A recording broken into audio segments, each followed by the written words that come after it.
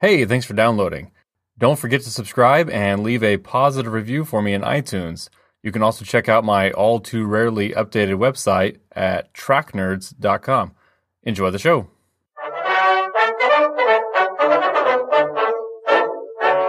Hello, and welcome to History and Film. I'm Rich Simmons. Today we'll start to break down Intolerance from 1916. I knew this film dealt with four distinct time periods, but I didn't realize until I watched it that they were intercut. It's four parallel stories, each progressing to a potentially violent climax, with characters dealing with the ramifications of intolerance in their time.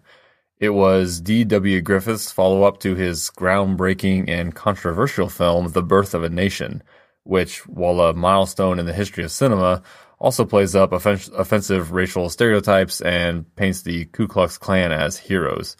I thought it was interesting that the same man who glorified the Klan in one movie made a movie condemning intolerance in his next.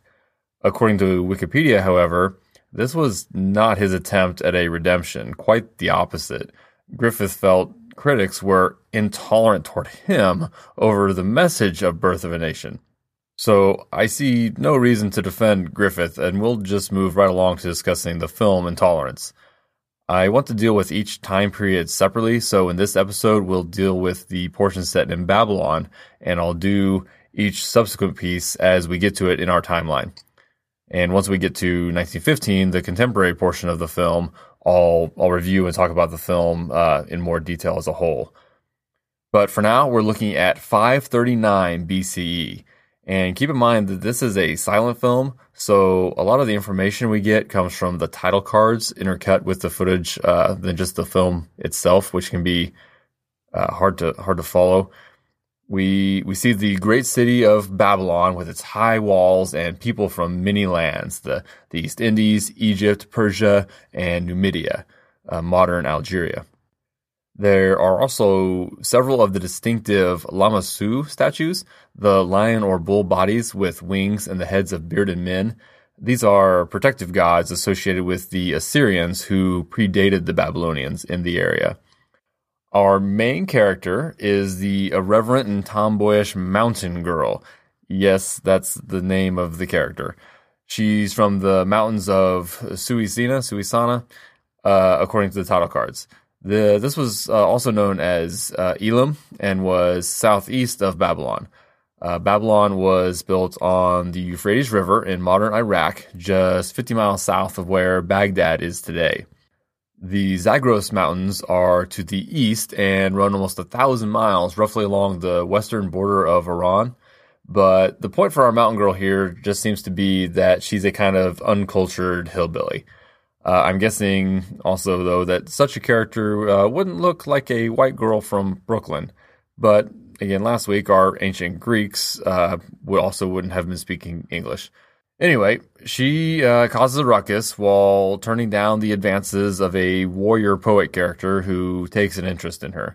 Mountain Girl's brother is exasperated that he can't control her and takes her before the court. The title card calls this the first known court of justice in the world, with the code of Hammurabi protecting the weak from the strong. Hammurabi was the king of Babylon in the 18th century BCE, so about 1,200 years before our story today. He's significant because we have original copies of the laws he enacted and wrote down. In 1901, so just 15 years before the release of Intolerance, archaeologists found a 7.5-foot tall stele, basically a giant stone slab, with this code of Hammurabi written on it in Akkadian with a cuneiform script. Cuneiform was made with wedge-shaped indentions pressed into a tablet. The code is known for its eye for an eye and tooth for a tooth form of justice.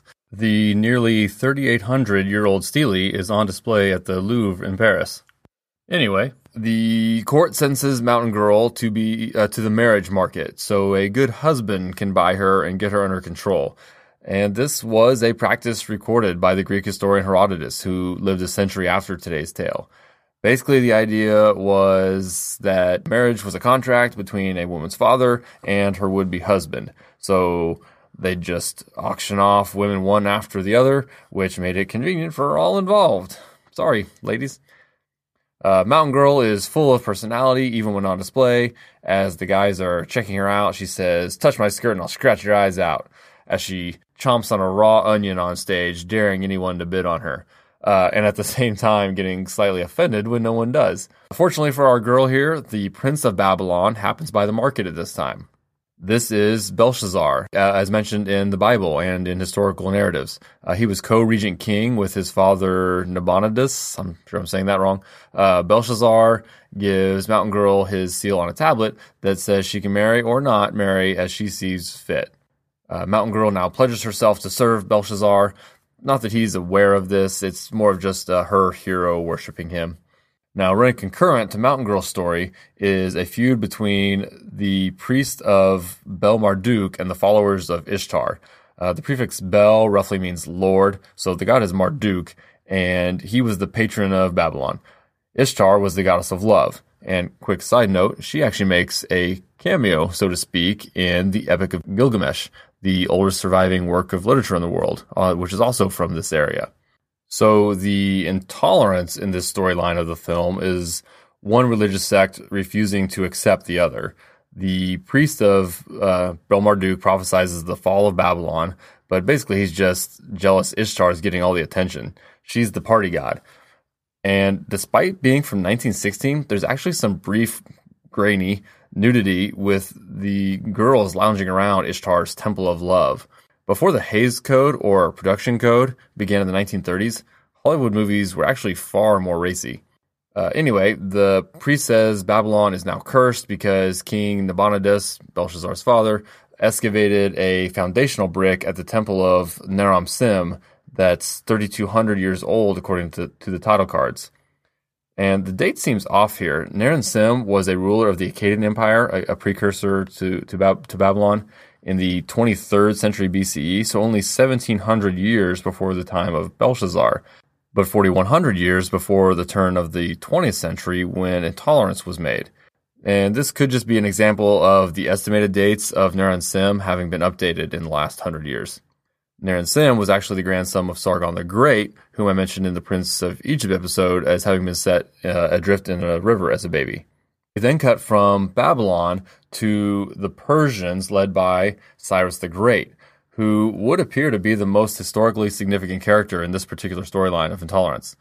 Cyrus was the founder of the Persian Empire. He built the largest empire the world had seen up to that point, controlling land at its height under Darius the Great, from the Mediterranean Sea and the Dardanelles in the west to the Indus River in the east. I'll discuss that a little more later, but we learned that the priest of Bel-Marduk is in league with the Persians. The title cards call this the greatest treason of all history. This all ties back to Mountain Girl when she suspects something is up and now pretends to be Sweet On, the warrior poet who liked her earlier, who works for the priest of Bel-Marduk. He gives her the password to get past the gates and follows the traders. When she realizes the Persians are preparing to attack, she rushes back to warn Belshazzar. So while Babylon is just hanging out and celebrating the resurrection of their god Tammuz, Cyrus is preparing to invade with the help of an inside man. So just like with Troy, your massive walls don't do any good if the enemy can get past your gates. Mountain Girl gets word to the prince, who refuses to believe her even as the Persians are entering on the other side of his city. I mentioned the Battle of Opis at the end of last week. This is one of the biggest historical things the movie alters. Opis was north of Babylon, and historically their army lost there to the Persians, and then the Persians took Babylon unopposed. Well, here you could say they moved the battle to Babylon itself, but it's not much of a battle. The Babylonians fight as the city is easily overrun. Belshazzar chooses death over capture, and shares a surprising male-on-male on-screen kiss with the guards, saying a respectful goodbye to his monarch. Mountain Girl also dies defending the city, and Babylon falls to the Persians, with Cyrus becoming its ruler and adding the Babylonian Empire to the Persian. So the movie actually works pretty well for a historical glimpse of the fall of Babylon. It's simplified, but uses all the right historical figures, which is a step in the right direction. The big betrayal by the priest wasn't the greatest treason in history that the film claims, as we don't know if anything like that exactly happened. Some sources say a local Babylonian governor may have defected to the Persian side, and there is some evidence that the priests were concerned that Nabonidus didn't properly respect the gods and were kind of cool with Cyrus taking over. Though this does seem to be an instance where history is written by the winners, and of course Persian sources would say they were welcome conquerors. While critics praised Intolerance, both now and at the time of its release, it was a commercial failure. It was the most expensive movie ever up to that time. The sets were very impressive, though. Even in this grainy old footage, it's hard not to be blown away by them. Intolerance has a 97% on Rotten Tomatoes, though with its extensive runtime and being a 100-year-old silent film, it's definitely not for everyone. Remember, the story I've discussed is just one of 4 running parallel in the story. You can find it on Amazon or YouTube. I do believe it's in the public domain now, actually, so if you find it for free on YouTube, you can probably watch guilt-free. I also stumbled across a blog called Midnight Palace that calls Constance Talmadge, the actress who plays Mountain Girl, film's first heroine. Just a teenager when they filmed, she steals the show, standing out as far more memorable than any character from the other segments of the film. And think about it. In 1916, she has no time for boys, tricks one into leading her to the enemy encampment, races back on a chariot to warn everyone, and dies protecting her city. Pretty badass. There doesn't appear to be a lot of other movies about Babylon, just a few campy ones from the 50s and 60s with pretty average reviews. Elsewhere in the world at this time, China was in the midst of its spring and autumn period, with the reigning Zhou dynasty having little to no regional control. La Venta was the main center of the Olmec civilization in what is now Mexico. A decade earlier, Carthage had conquered Sicily, Sardinia, and Corsica. 11 years later, the Buddha attains enlightenment and Buddhism was born in India. In just 60 years, the Persians will meet the Greeks in the Battle of Thermopylae. And I do want to talk briefly about Babylon and Persia in general. So again, we talked about our cradles of civilization, with Mesopotamia kind of being the earliest. There were 4 main civilizations in Mesopotamia. First, the Sumerians, who are credited with being the first to invent writing. They were conquered by the Akkadians, led by Sargon the Great. And after the collapse of the Akkadian Empire, the area didn't really have a strong centralized leadership until the Assyrians came to power in northern Mesopotamia, with the Babylonians following in the south. Both were centered around old Akkadian cities. The city of Babylon itself dates back to around 2300 BCE, and under Hammurabi in the 18th century BCE, the kingdom became the dominant one of Mesopotamia and had a very brief stint as an empire before declining after Hammurabi's death. The city later fell under the control of the Hittites, and after that the Assyrians. At the end of the 7th century BCE, Babylon was finally able to throw off the yoke of a weakened Assyrian empire under the leader Nabopolassar. And we enter the period of our story and Intolerance, with Babylon as the center of the Neo-Babylonian Empire. Major building projects were undertaken and continued under Nabopolassar's son and successor, Nebuchadnezzar, the same king mentioned in the book of Daniel in the Bible. One of the 7 wonders of the ancient world were the Hanging Gardens of Babylon, immense tiered gardens in the city, though no modern evidence can corroborate their existence. And also keep in mind that the Great Pyramids of Egypt are the only member of the list of the 7 ancient wonders still in existence. Nebuchadnezzar died in 562 BCE, just 23 years before the Persians would take over and put an end to Babylonian rule. On the Persian side, the first incarnation of a Persian empire was the Achaemenid Empire, founded by Cyrus the Great himself just 11 years before they conquered Babylon, after winning their autonomy in what is now Iran. The Persians were unique for conquerors as they didn't force conquered peoples to convert to their customs or religion, just submit to their rule. After Babylon, they continued through Mesopotamia and into Asia Minor or Anatolia, which contained our now fallen city of Troy. And then the Persians began to butt heads with the Greeks.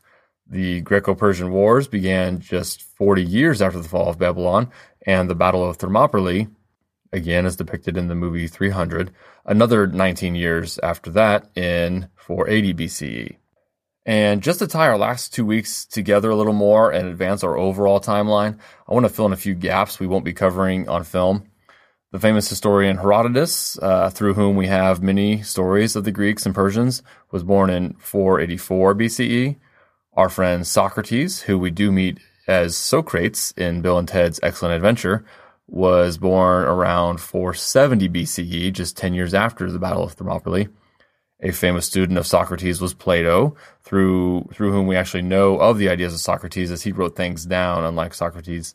Plato, in turn, taught Aristotle, and that trio of successive philosophers may be familiar to you, but Aristotle also had a very famous pupil, though he's not known for philosophy: Alexander the Great. Basically, Alexander conquered everything we've discussed so far. After Greece and Asia Minor, he subdued Egypt, then headed back east and through Mesopotamia and Persia and into India. And 217 years after Cyrus the Great conquered it, Alexander died in the city of Babylon of illness at just 32 years old. And that should do nicely to bridge us to next week as we jump over to India, where Bollywood meets the ancient world in Ashaka.